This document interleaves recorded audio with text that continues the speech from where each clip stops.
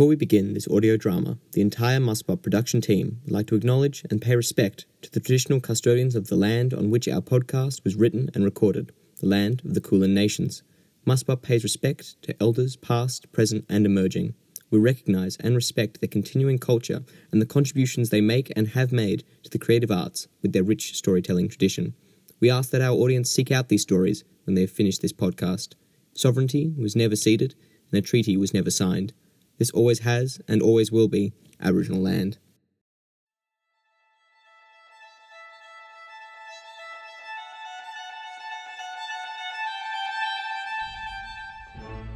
Hello, welcome to Fair on the Forward Line. I'm Mafamwi Pearbottom. In our last episode, we discussed Bonzo the chimpanzee, whose meteoric rise to stardom further legitimized the animal athleticism industry. However, it would not be long before the animal sporting world would come to an abrupt halt. To understand why, we'll have to go back to the American surprise victory against the Soviet Union. For this monumental moment in sporting history would kickstart a chain of events that would bring the animal sporting world to a close and see the creation of its most infamous figure. This is episode 5, Peeking Behind the Iron Curtain.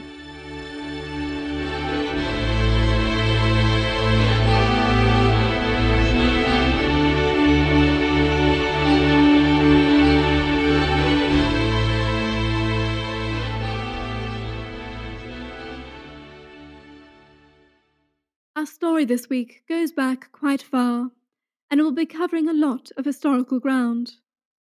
However, you don't need to have a sophisticated knowledge of the Cold War to understand the unintended effects it had on the sporting world.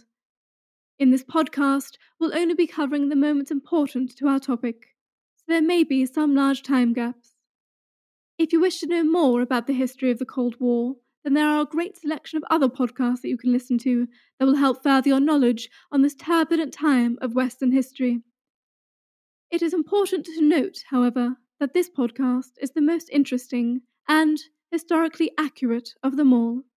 Now, on to the show.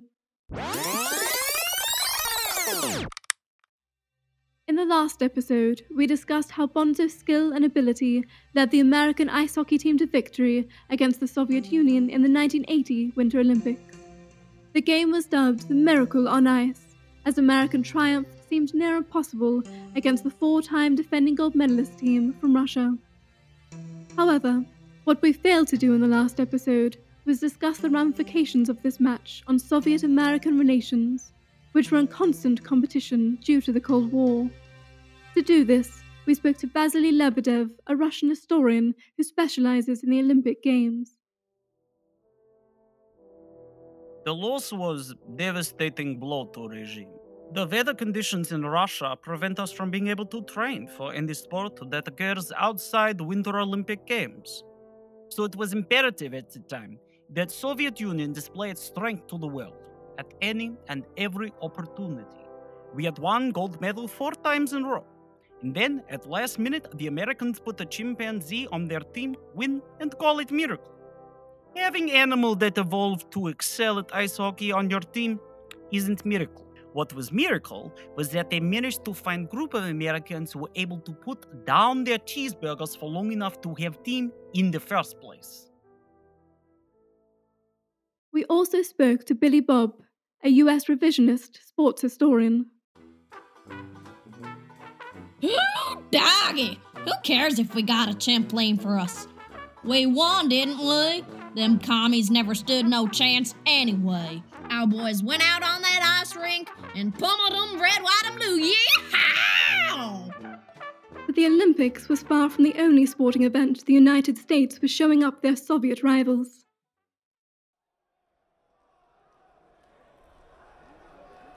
Whilst animal athleticism was reaching an all-time high, few and only sporting competitions still had the ability to capture the world's attention and garner global support. One only has to look at the events that occurred behind the Iron Curtain in 1985 to see proof of this.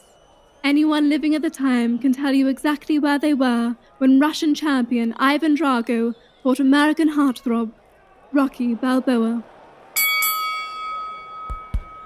Hailed as the greatest boxer since Matilda's disappearance, Ivan Drago had previously killed Rocky Balboa's best friend and possible lover, Apollo Creed, in their high-profile fight, after Apollo made the mistake of dancing into the ring for 10 minutes.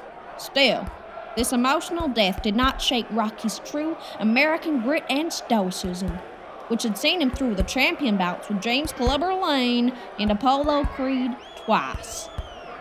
Beyond personal feelings of those involved, many commentators consider this fight to be somewhat clumsy and ill-informed analogy for Cold War. They viewed Balboa as plucky underdog, true American symbol, and despite ruling half-world and regularly overthrowing democratically elected governments in South America, United States saw fight against immense, powerful, and emotionless Ivan Drago as battle against Red Terror, which would make sense to your everyday uninformed fat American capitalist pig. So, would it be fair to say there was bad blood going into this fight? Da. Oh, yeah. The Balboa vs. Drago match was the first major sporting event in years that didn't involve an animal in any way. And, despite Rocky's insistence on training alone in the mountainous region of Krasnoyarsk, and Ivan Drago clearly using performance-enhancing drugs, Rocky managed to successfully defeat the Russian Superman in a final round knockout. He even converted the hostile crowd of Russian fans and politicians with his eloquent speech. I killed your guy. I'll kill you all. I can't change. You have to change. USA! USA! USA! The victory seemed to prove the supremacy of American gumption over Russian intelligence, and left the already weakened Soviet regime humiliated. Rocky beating Ivan Drago was the biggest international victory America had seen in a while, which we really needed after everything that happened in Korea and in Vietnam. There was no coming back from that defeat. For decades, Soviet Union had relied on their advanced scientific research methods to propel them forward. So for all that work to be obliterated by Beefcake with speech impediment and fascination for slow motion, it was shameful to say the least.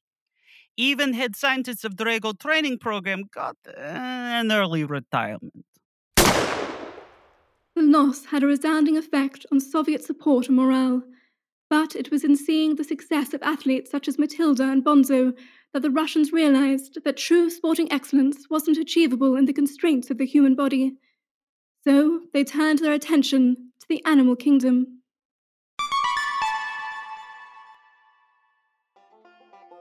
Hey y'all, I'm Marilyn Werner. You may remember me from my philosophical victory in Bonzo Blake's famous trial against the Olympic Committee, or my appearances in I'm a Celebrity, Get Me Out of Here, Dancing with the Stars, or Season 1 of Ye-Law. Since my victory in the Blake case, I have carved out for myself a niche area of the legal profession as a go-to guy for serious philosophical debate, and now I want to share my talents with you. Do you want to sue mankind for the wrongful death of God? Call me. Want to sue the void for staring back? Call me. Want to argue that we live in one giant simulation and therefore it could have been anyone in that CCTV footage?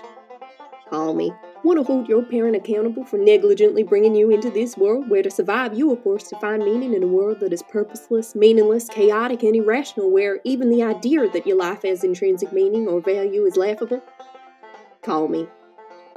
So if you need someone to apply the philosophy of a 21-year-old who's weirdly into nature to the law, without any regard for its possible ramification for a quick buck, well, y'all know what to do.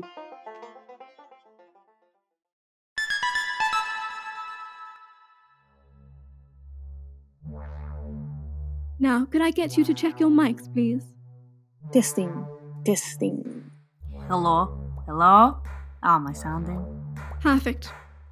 To understand the intricacies of the Soviet sports program, we managed to get in contact with two of the lead scientists that worked on it.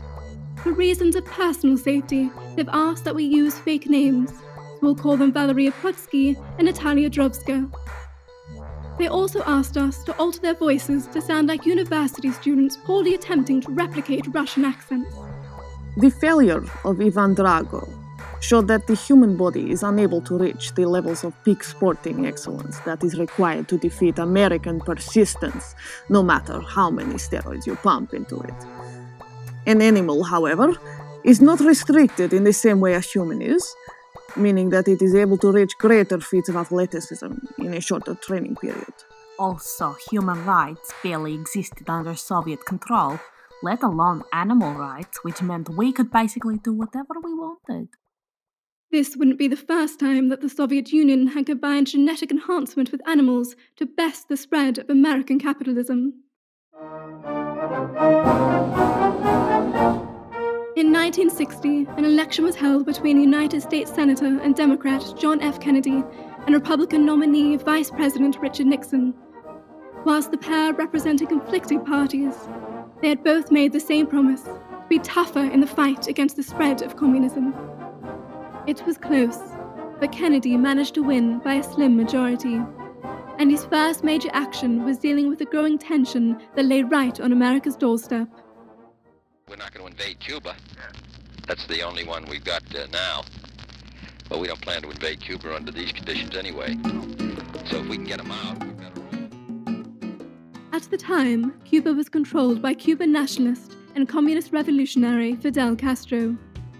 Castro's policy had led to the construction of many schools, houses, and hospitals. However, it was the nationalization of Cuban business and seizure of Cuban land owned by America that displeased the US government. Soviets saw Cuba as perfect strategic ally. It was a small nation that had communist sympathy, and it could really piss off capitalist power structures like Mafia or United Fruit Company. I don't care what anyone says. They were trying to take away our bananas. And nothing, I mean nothing, will stand in the way of a true-blooded American patriot and his regular potassium intake. Seeing the advantage of an alliance with Cuba, the Soviets began to aid the country in revolutionizing their defensive capabilities. We'd spent many years researching the use of animals in warfare. Problem is, when science goes unchecked, you end up with a lot of fat to trim. Basically, we had a lot of bioengineered animal superweapons, and nowhere to put them. So, we sent all the rejects to Cuba. The Bay of Pigs is actually called that because the swamp was a perfect breeding ground for our mobile explosive swine division. You know who didn't know that? The American government. So, when the 17th April comes around,